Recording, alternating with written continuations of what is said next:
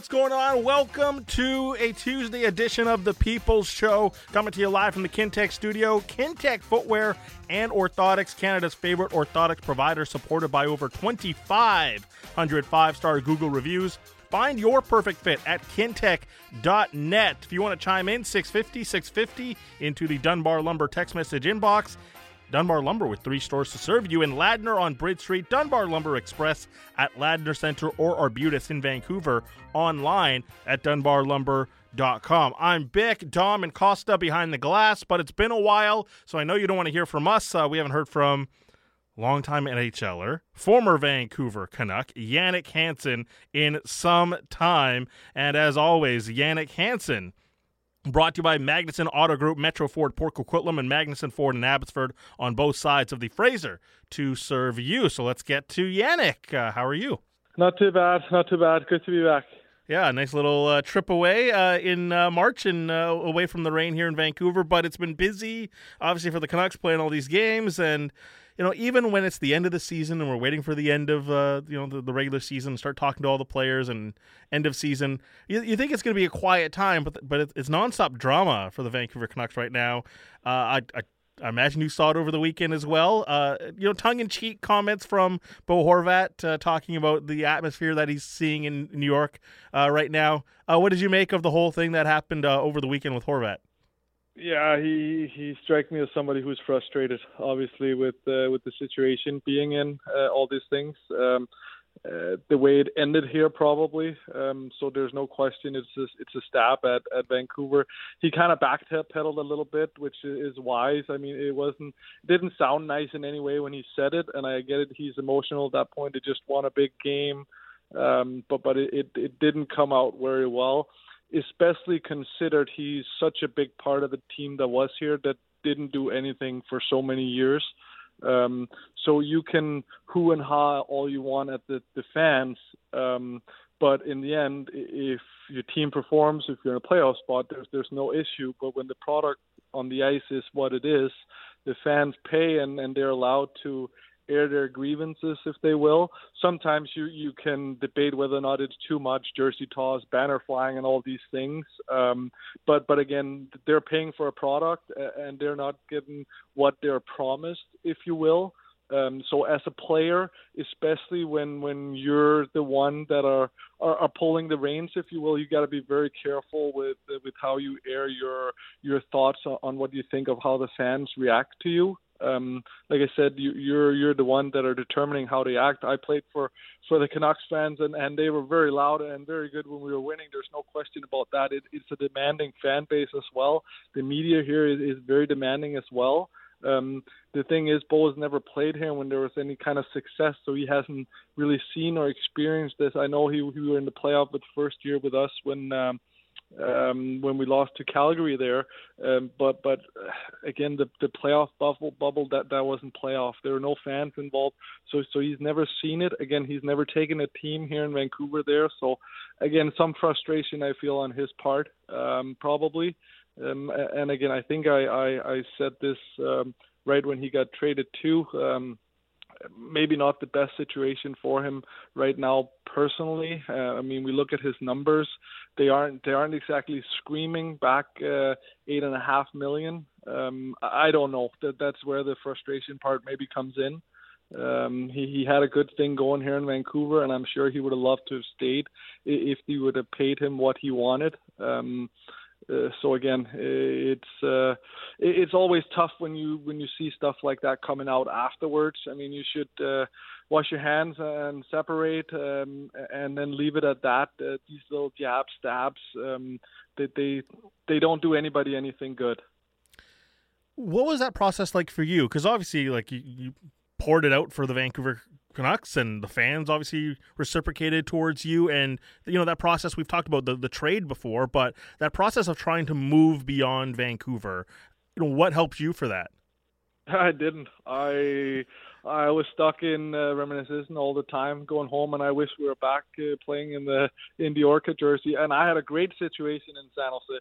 Like I got plumped right down next to Pavelski and Jumbo, and got a chance to play on that line. So everything was there for me to succeed. It just didn't happen.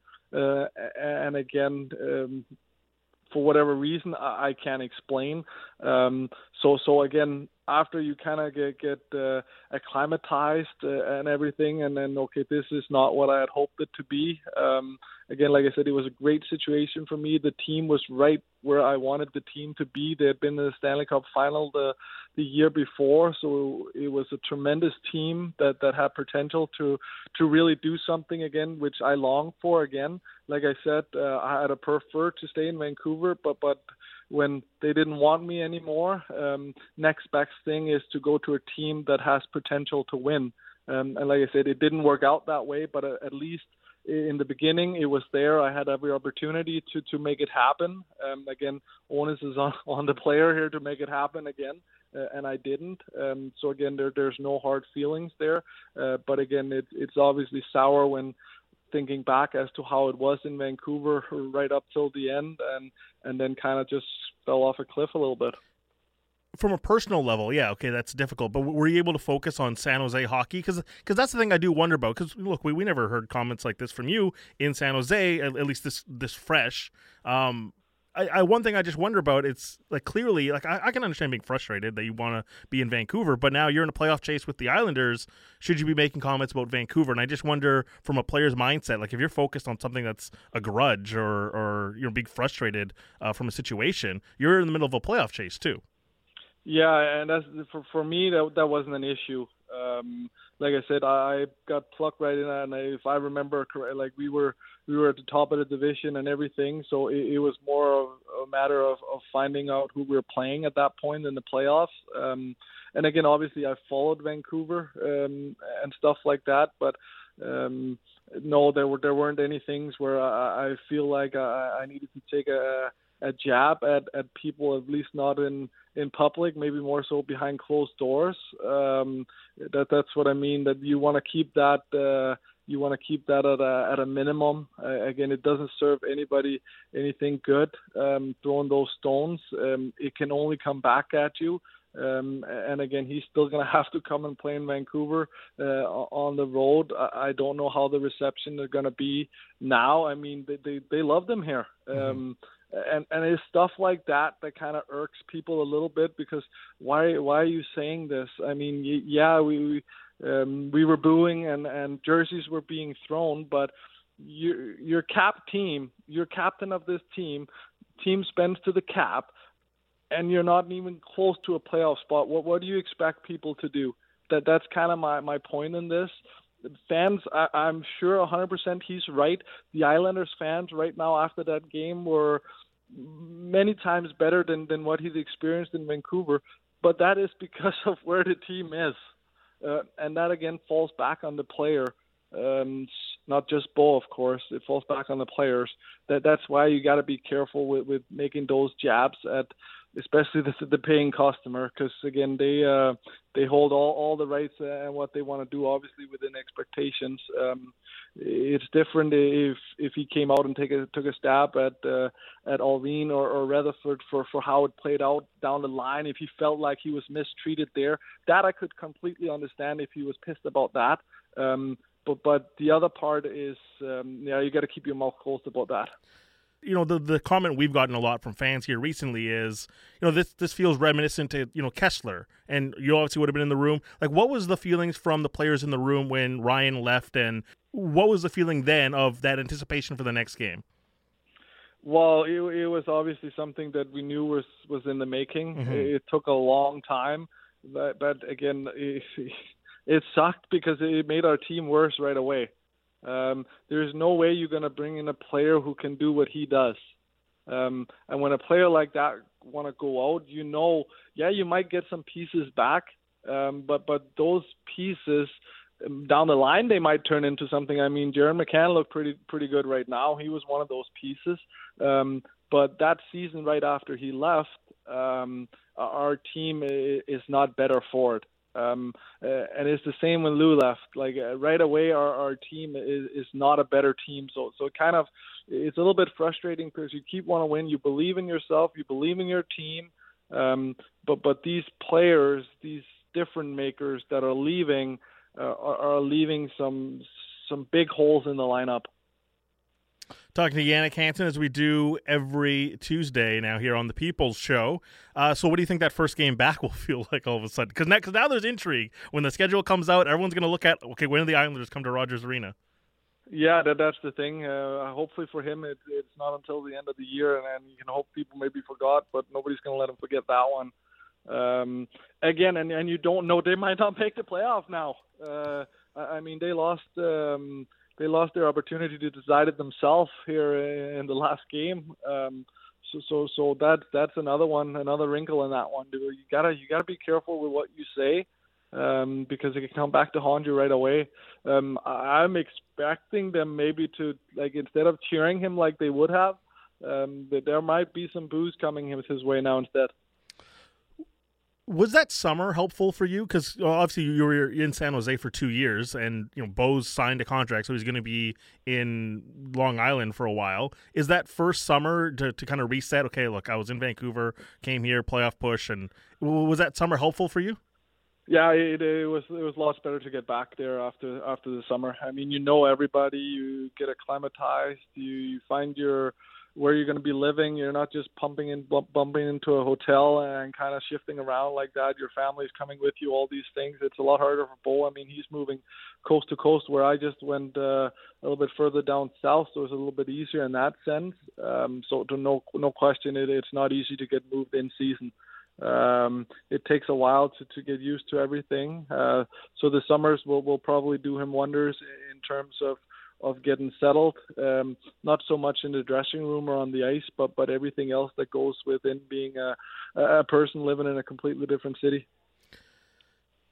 As we get ready for this final week, and we'll touch on some of the things that we've seen on the ice and whatnot, but we're getting ready for exit meetings coming up this weekend. What was a big one for you, like when you were starting to grow into your career? Because obviously there's a lot of young players, and the coaching staff over the past month has really focused on, hey, the summer's going to be huge for some of these players. What was a message during one of those exit meetings that was big for you? There's a couple of them, especially early on, where they're basically telling you that you're penciled in. Don't F it up. Make sure you come back better, hungrier, bigger, stronger, faster, and then you're here for good. But it's up to yourself. And once you get told that, you're like, okay, I'm gonna bear down in the gym instead of doing other stuff maybe. And again, this might be something we can do long term, and it's not just a matter of coming up here, playing a couple of games, and feeling like I'm a new kid that doesn't belong here, but you can make a home here.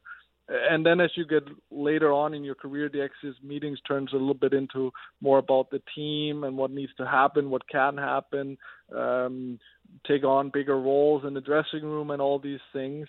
But early on, those messages, you gotta take them with you. And a lot of times you get some tidbits in there, some helps, constructive criticism, some hard truths, whatever it is. Change your game, become somebody else if you want a career here. You name it. Make sure you read between the lines. Oftentimes there are needing for that because they're very explicit as to what they want. Then it's up to you to deliver. How, just take us through those meetings then. Like when they talk about, hey, getting bigger, stronger, faster, like what was the emphasis and essentially, like, was there a plan put forward to you, and how much did you have to follow it? In Vancouver, we always got workouts. Well, I happened to train with Glenn Carnegie, who was the strength and conditioning coach for us for May. So it wasn't like I got anything getting home with me. I trained with him, so I'm assuming he got it that way around, or whatever way it worked out. So I never got a plan, but my early years, we'd get a big folder, a big book. It was basically every day was planned out through the entire summer in terms of our workout schedule, and you could just follow it. Obviously, you needed the facilities and these things, but then it was day 1 to day whatever it was, 120 when we were back in Vancouver, that you could follow if that were you were wanting. And again, there was the camps that we showed up for, the training camps, and we always had these tests that you'd have to kind of get into or close to. And again, obviously it's a way to make sure that guys are working out. You're not allowed to keep tab on guys in the off season and tell them what to do and what they should do. No, you can make suggestions, and that's where these X's meeting the suggestion comes in. I'm doing this in quotation because they're not really suggestions, but it is like, if you want this, like, this is what you have to do. So all the things you need in order to be successful are there. Information, plans, guidance, anything you want, it's up to you to make use of it. Was there any frequency of contact from coaches during the off season about checking in? We had to send test scores back to Roger once a month, but again, even that was questionable because that's keeping tabs on us. But right. I mean, it was we had our bike test, our strength test that we had to. I want to say it was once a month, and then he just wanted the numbers. And again, it was just a matter of me writing 2 lines in an email, and this is how much I did in my bench press. This is how much I did on my squatting. This is my sit-ups. This is my bike score, and off it goes. And again, I could write anything I wanted there. But like I said, when camps showed up or happened, these were the tests we were doing. And if your test scores are obviously off of these ones, then okay, this guy didn't do anything in the summer, so why should we give him a chance in camp? So again, it is all, you get what you put into it. And if you don't put anything into it, you have a good summer. You wakeboard on the lake, you have beers with the buddies, and you golf, and you forget about the gym. Well, when you show up for camp, your spot is most likely going to be gone. Did you like that for the exit meetings? You're talking about, penciled in. Did you like having that hunger, or was it better later in your career when you kind of knew, okay, I'm going to be here, I'm in concrete, I know exactly where I'm going to be? It's not nice to be on the bubble, I can tell you that much. Right. I was on the bubble for not many, but my first 3 or 4 camps, I want to say. It is nice showing up for camp and knowing you got a spot. And you can kind of go a little bit easier. So that first practice, I don't have to go out and run 100 miles an hour and risk tearing a groin or getting hurt, hitting somebody, or getting into a fight that was happening early on as well. That wasn't so much what I was doing. But I was definitely skating 100 miles an hour right off the bat. And again, I got hurt from that too a couple times in camp early on. So it is nicer when you can kind of slowly get into the rhythm and then ramp it up as we get closer to the actual season. And again, the whole comfortability with, okay, we go in, we land in Vancouver here in beginning of September, we start looking for a place to stay and all these things. You don't have to worry about living in a hotel for, is it 1 week, 1 month? Is it 5 months? Sometimes guys were staying at Sudden Place because they were never told to get a place. They weren't really sure. So no, for sure, it's nice to know you're going to be there. Actually, I do want to ask about too, the practices. You mentioning you're going hard at training camp when you're starting out in your career, but the peak eras of those teams there, right, from 2008 to 2015. How hard were the practices daily? Like, not morning skates, just in general. How hard did you guys push yourself when in a controlled environment of, hey, we're just here practicing today? Were those practices more difficult than early in your career and later? No, it was right off, but it wasn't like it was consistent throughout the season. It was when we knew it was time to do it, then you'd ramp up that intensity. If it needed be, we weren't playing as well, we were getting lucky, we were winning the game, we wouldn't. Then leadership group knew that, okay, now is the time to dial it up a little bit, and then the fun and games went away, the joking on the ice went away, and still it was head down, and you could feel it almost showing up sometimes in practice that, okay, we're not here for fun. Mm-hmm. Guys were finishing their checks a little bit harder. You were getting cross-checked in front of the net. You weren't dipsy-doodling trying to tiptoe around a D-man. No, you're skating hard down the wing and you're burying a puck or passing it across hard. These things. So it was more so policing the team, the dressing room, and then again, then you could ramp up when need be. But for sure, the early camps that we did before it got toned down a lot. I mean, we started with rookie camp for 5 or 6 days, into prospect camp for 4 or 5 days. before main camp even started.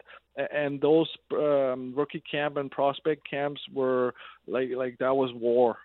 Guys were fighting each other and hitting like it was playoffs, because it was how you made it to the next step. So by the time main camp rolled around and those exhibition games, like you'd been playing like it was April and May for 10, 12 days, but just trying to fight your way through those 50, 60, 70 players that showed up through those two camps, and in order to just make it through main camp. Because we've been talking so much about changing the mentality of this culture of this team and getting ready for next season, obviously. And the point I've been making is it starts within, not just I'm going to be more competitive this year. It starts collectively as a group in environments that you can control, like a practice. If you start seeing more of that, will it translate to the ice? Is that fair? You hope so, because you use the old mantra that practice like you play. And it is very hard unless you have that switch as a team that can just turn it on. And it's not a lot of teams have it, obviously. So unless you can do that, then you can allow yourself to be a little bit more loose. Otherwise, it has to be business day in, day out until you get to a point where your skill, your systems, your superiority shines through, and you can win games on 85%, if you will. Otherwise, you have to be 100%. And in order to be 100%, well, you have to be like that the entire time. And I say this as well, that is impossible to do as well. So you have to be able to find a way where you can win these games where you're not going pedal to the metal, if you will, because you can't do that for 82 games. But again, it's got to start somewhere. When those practices, mid to early in your career started ramping up, could you feel the growth? Or reflecting back now, do you say, man, like when that started to pick up is when I really started to grow as a player? Well, it made the games easier. Right. We like when we practiced, and again, it wasn't, like I said, it wasn't every single practice, but like when it just carried over. So exactly how we went about practices, that was how we played our games.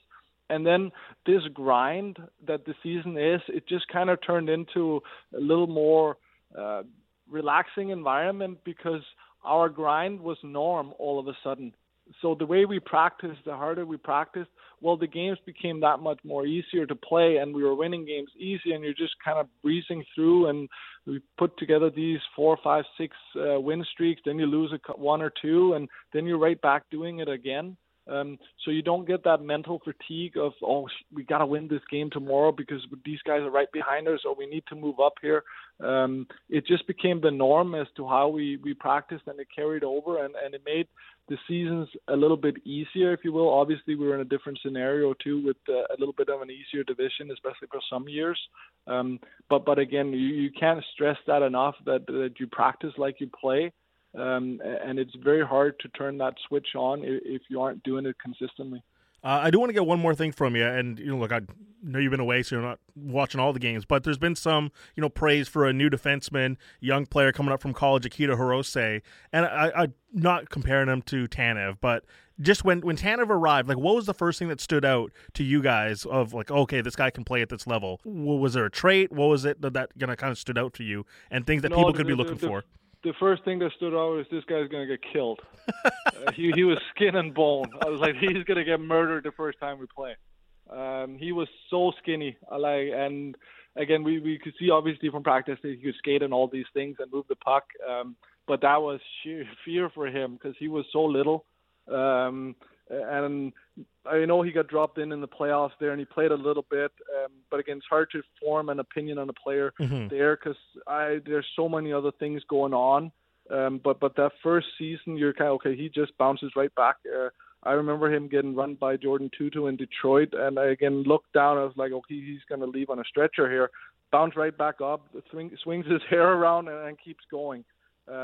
So the fearlessness, because he watched so much smaller, and again, when forwards see that, it's like licking your chops. You're going to run this guy, it's going to feel good.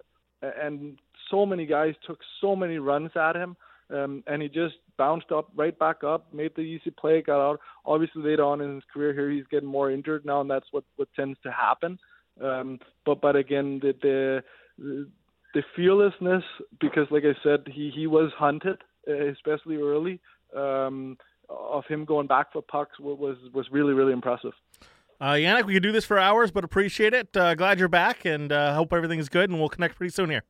Sounds good. Take care. Lots of good stuff there from Jannik Hansen, longtime NHLer, former Vancouver Canuck, as he joins us every Tuesday on The People Show, brought to you by Magnuson Auto Group, Metro Ford, Port Coquitlam, and Magnuson Ford in Abbotsford on both sides of the Fraser to serve you. All right, we got to go to break. Keep getting your reaction into 650. On the other side, we'll talk to Mark Schofield from SB Nation and your takes for free takes on the other side as well, here on the home of the Canucks, Sportsnet 650.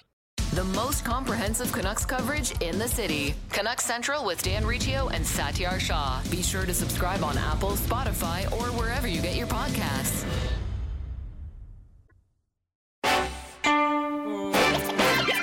Take that.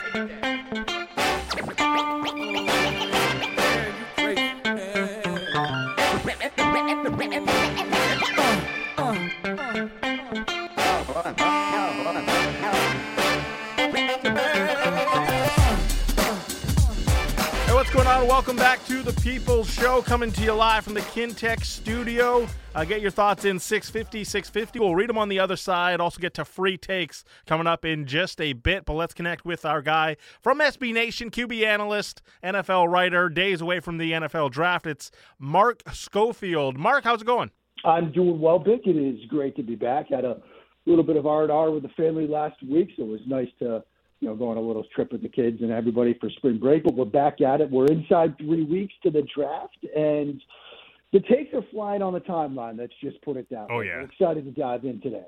I want to hit pause on all the QB stuff for the draft because, we've kind of talked after Combine, Stroud and Richardson and everyone, and now we're in this dead spot, and it's a cool chance for us to look at all the other things across the draft. And also, another position that influences the quarterback, the wide receiver, there's been a lot of commentary about this wide receiver class. And, so much when years past, we've talked about wide receivers, and there's been this commentary of, a guy who's maybe not a true outside guy and a dominant player. Years ago, it would have been, he'll probably project as a slot player. And now we're getting to the stage, and I think you know where I'm going with this with a player, is slot is so important, but can you make it the foundation of your offense? I think it kind of depends on the player, on the offense. A recent example is probably Justin Jefferson in the sense that, coming out of LSU, particularly that 19 season where, LSU won a title, most of his production was out of the slot, and there was a question whether he could translate to the next level, or if he's a slot receiver only. You could find examples of the previous year where he's operating on the outside, but he goes to a team in Minnesota that maybe they play a little bit more 12 personnel. And so it's not so much you're still sort of in that slot position, but, on the field, but you're reduced to the formation. You're not really in the slot. You're more of an outside receiver, a Z, a flanker, but you're still playing inside. So you have the benefits of that two-way release. And so there are ways that you could sort of get around that. And the reason why this discussion is important is because, in this draft class, most of the top receivers, whether it's a JSN, whether it's a Zay Flowers, Jordan Addison, even in a similar sense, perhaps one of the tight ends in Dalton Kincaid, they do some of their best work out of the slot. And so you're wondering, when you start thinking about this receiving class in particular, and how how that position will unfold on the first night of the draft. Do we see just a handful of receivers in the first round because of that? Because when you're talking about playing on that area of the field, whether as a true slot receiver or, an outside boundary receiver throwing that reduced split, you get the benefit of what we call that two-way go, right? You can release inside, you can release outside. It's not like playing outside on the boundary as a true X-type receiver where you've got that sideline against you, and so you might have to release one way or the other, but you've got outside corners that are good at sort of taking that away from you. That benefit of the two-way go makes life a little bit easier, which means it's not as critical a skill set to find. And so that's going to be the interesting thing that plays out with this receiver class is because they're more sort of slot types, do they get pushed down the board as a result? Yeah, so on someone like Jackson Smith-Njigba, who you watch him and like the production's there, and it's going back to 2021, obviously a little bit here, and it's fun, it's explosive, and you see how it can translate. And I do wonder though, like to me, there's a difference between wide receiver one in a class and where you fit into the projection of the league. And I look at him and I say, okay, you might be wide receiver one now for this class, but how do you build an offense around it, and where do you fit in the hierarchy of the wide receivers around the league? And that's a problem I have watching him. Yeah, and that's it.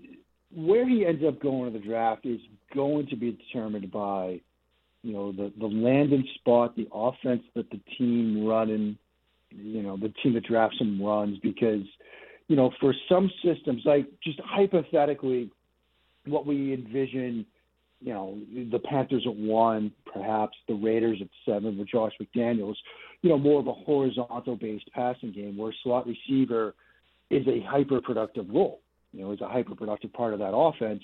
That's the kind of landing spot for him where it's going to be huge. It's going to be critical, because of what the skill set he brings, more quick than fast, more production out of the slot, taking advantage of that two-way go from that alignment on the field. Those are the types of landing spots where he could certainly thrive. But if you're a team like, say, the New York Giants, and this is one of the tricky things with the Giants, most of their receivers right now are slot types. They need that more pure, true X, or even a Z in a sense.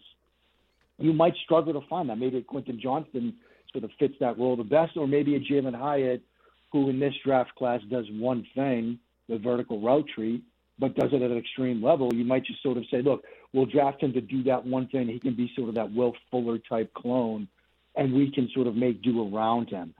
But that's, we typically talk about landing spot and scheme fit a lot when it's quarterback discussion.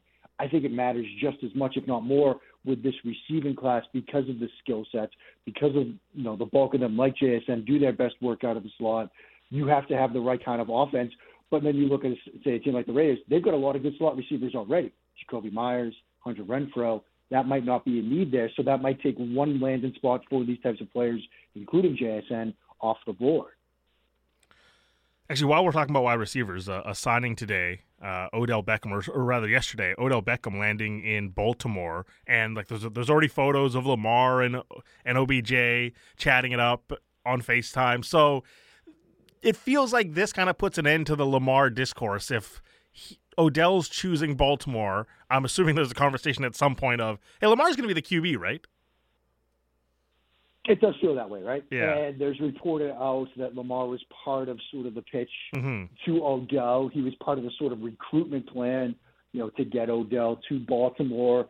Odell made this decision based on, I'm going to be catching passes from Lamar Jackson, right?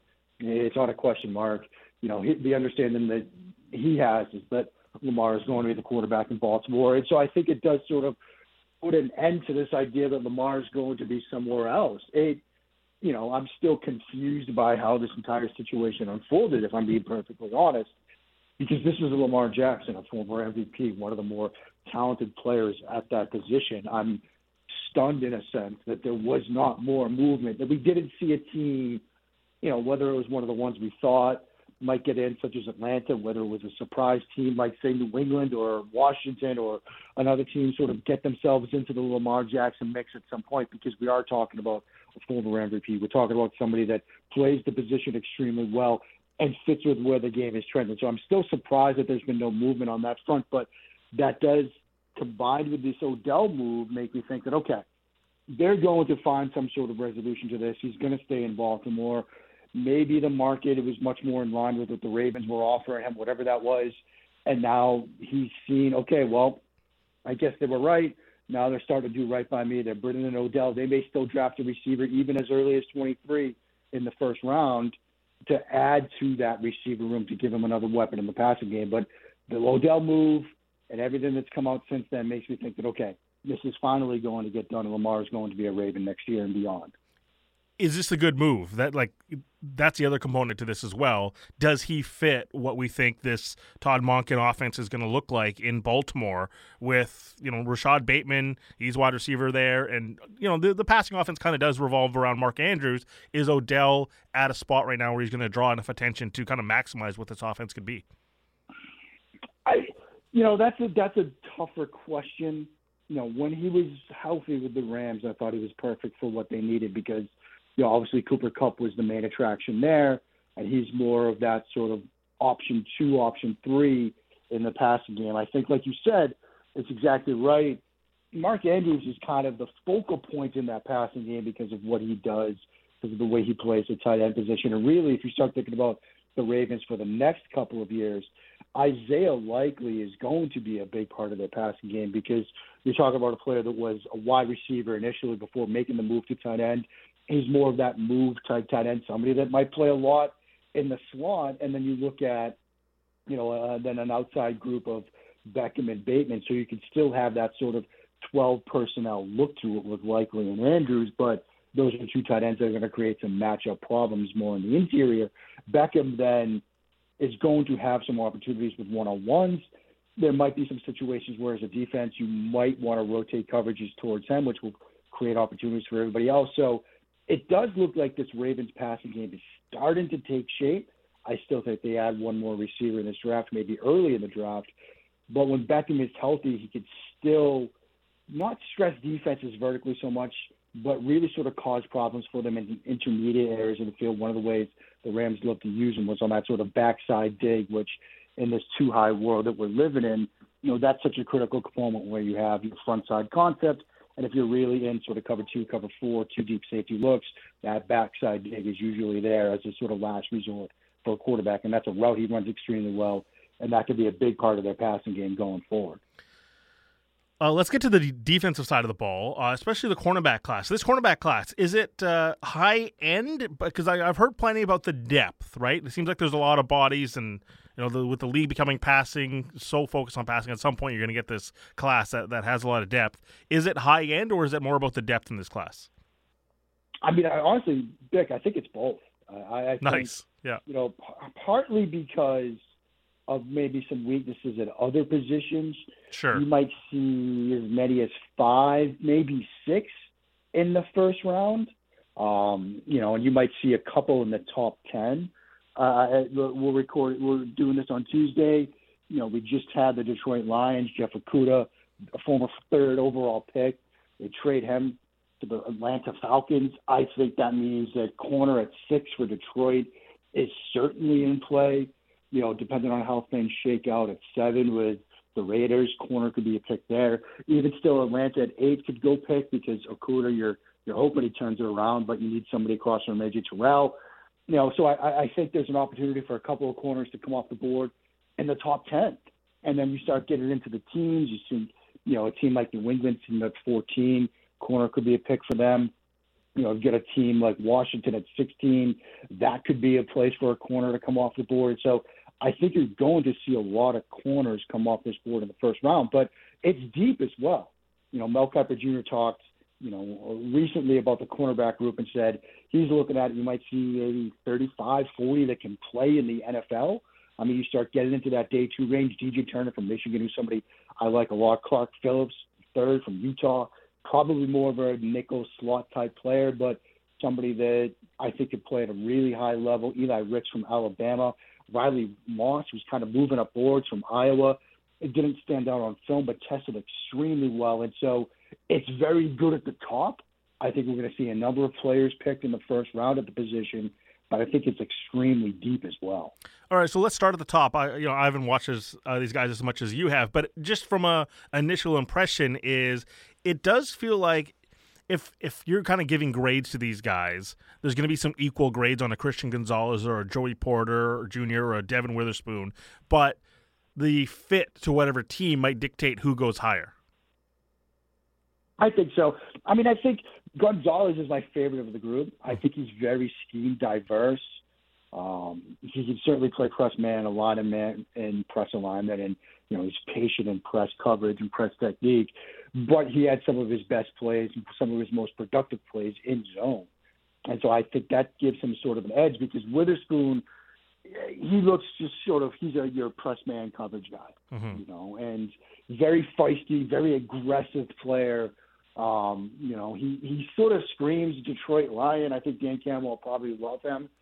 So that might be a good landing spot for him. It could make him the first corner taken. He's also somebody that when you watch him, Illinois used him very similar to how Bill Belichick used Stephon Gilmore during Gilmore's time with New England with the Patriots, because against Purdue, for example, when one of their best weapons, one of their best receivers was a tight end, that's who he was covering. He was just, Illinois would basically say, look, this is their best receiver, you're going to cover him. And they would just put him on an island with them. And so, I think he's more of your man coverage guy, just let him play man. But, he can certainly play zone, but it's not his strength. Porter stood out to me because of the strides he took this past season. Again, very patient in press. You can certainly let him play, press man, but also scheme versatile, can play some zone stuff as well. Those are the top three guys in my mind. I think they're, scheme diverse to an extent, Gonzalez being the most scheme diverse of the three. But if you really want to play a lot of press man, you might have Witherspoon as a top corner on your board. And I want to touch on one other thing. It's the edge class here, and specifically with Will Anderson Jr. Because usually when you're rated as the number one edge player and we know you're going to go high, there's a lot of buzz. Like I'm thinking of Chase Young, right? There was a lot of buzz, and Joe Burrow obviously makes a late push, and it's like, okay, he's going to go 1, but we know Chase Young's going 2. I feel like I don't know what the floor is for the draft spot for Will Anderson. And I'm a little surprised at how little natural buzz there has been for this player who looks like a fun player, looks like the safest player you're going to find. Is he not the best non-quarterback in this class? I mean, I think the ground has shifted a little bit regarding Anderson, particularly as we get closer to the draft. And I don't know if that's the natural sort of life cycle as a draft prospect, because we're talking about somebody that in 21 had better numbers, more production than Aiden Hutchinson, who was a Heisman finalist that year and obviously was drafted extremely early. And I think this past year the numbers weren't quite as high.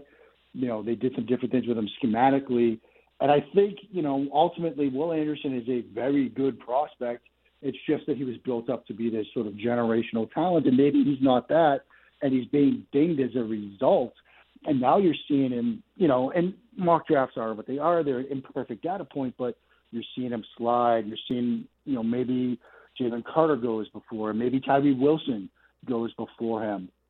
I think part of it might also be that he's not going to be out of the box a fully refined, fully complete, pass rusher. There are things that he can improve upon. He relies more on power and scheme right now. I think he needs to round out his toolkit as a pass rusher. In Alabama, certainly this year, but really his entire time there, did a lot, with stunts and twists and got him some favorable matchups, which he took advantage of. And, that leads to production, but is it the best sort of frame of reference for, okay, that's what's going to be replicated as an NFL pass rusher winning one-on-ones when a lot of it is schemed up? And so, I think he's still a very good edge player. He's my favorite of the group, but that's just one person's opinion. And maybe he does slide. Maybe we see Jalen Carter go before him. Maybe we see Tyree Wilson go before him as a result because, maybe he's not this complete package that we thought he was going to be, when we were starting, out in the fall. We were taking a look at all of these players, and you're thinking, oh, well, he had this great 21 season. He's going to develop again and get a little bit better, and that's going to be this complete package. Development isn't linear. Maybe it wasn't what we were expecting, but he's still a very good player. Hey, Mark, this is awesome. Always appreciate the chats as we get closer to the NFL draft, just days away. And I have to throw in an F1 question because the listeners on the show will get mad. I just want to know, because I know the next race is not for a while, right? That's right. We got Azerbaijan at the end of the month. We were supposed to have Chinese Grand Prix, but that got canceled because of COVID issues. And so we've got this sort of extended break. And so it will be fascinating to see if teams are able to do anything developmentally. I know Mercedes, Ferrari, and some others have been, McLaren as well. They've been saying, look, we're going to have some stuff for Azerbaijan. I want to see if that comes together in a couple of weeks. All right. So we'll get into the F1 stuff in a few weeks when we're closer to the next race. Mark, you're the best, man. Appreciate it. Thanks so much, Vic. Always a blast. We'll talk soon. It's our guy, Mark Schofield, joining us here on The People's Show. All right, a couple of minutes left. We started this yesterday. New segment here on The People's Show. We're calling it Free Takes. I'll tell you that for free. You got a thought? Anything. About anything. Drop it into the inbox, 650-650. Dunbar Lumber text message inbox. Free take. If you're a slow walker, stand to the right of the sidewalk. If you're a slow walker in the mall, stand to the right. If you're a slow anything, stay to the right. Easy. Easy stuff. Unless you're in England or in Australia. And you know what, Tom? I'll tell you that for free. If you're a slow walker. Tell you that for free. If you're a slow walker, stay to the right. What do you got, Dom? You got a free take today? My earplug just unplugged accidentally. I'll tell you that for free. The Orioles officially have the best home run celly of any team ever in the history of baseball. This season, after a player hits a dinger, they are treated to a beer bong once they enter the dugout. But it's a water bong. It's a water bong. Yeah. But in my imagination, they're chugging a frosty cold one. I love it. You just know some fan, like, in the first row behind the dugout is going to try to pour a beer over the top. It's going to happen at some point. This one, West End Mike. Elias Pettersson should be a leading candidate for the Lady Byng Trophy this year. I'll tell you that for free. West End Mike. On that note, we brought it up in Canucks Talk as well. It does seem like there should be room for either Pettersson or Hughes on NHL award noms this year. I think they'll get votes. I don't think they'll be top three in anything. But if they were, I wouldn't be surprised. They've had outstanding seasons. I'd be surprised about Pettersson. For like a Selke nom? Yeah. That's been good. It just feels like Bergeron's for sure. Like, Yeah. that's done. Yeah, sure. So there's only two spots. Yeah. I think his year's probably going to get a lot of love because they're going to the playoffs. And throw Pettersson in third. I'd like to see it. I think he's Selke caliber, but I just don't think he's going to end up at the award banquet. This one, as bad as Canucks have been, I'd rather be the Flames. I'd rather be them than the Flames at the moment. Tell you that for free. 650. I was thinking about that coming in today. Wouldn't you? Oh, yeah. Absolutely. I mean, we've been comparing the Canucks to a lot of these teams down the stretch here when we've seen them play. For going into next year, I'd rather be in the Canucks situation than a lot of teams across the league. At least, probably comfortably, at least 12 other teams. I'd rather have the Canucks in front of. I'm not talking about toxic environments. Look no further than Calgary. But speaking of the mess that's in Calgary, they'll get into it with Pat Steinberg on Canucks Central. How to clean up the carnage that's going on in Flames land. Irfan Ghaffar will also join Sat and Dan. Plus the pregame show, television tonight, 6:30 pregame. A real roundtable starts, the pregame roundtable with Batch and Randeep at 6 o'clock. But Sat and Dan on the way. Home of Canucks, Sportsnet 650.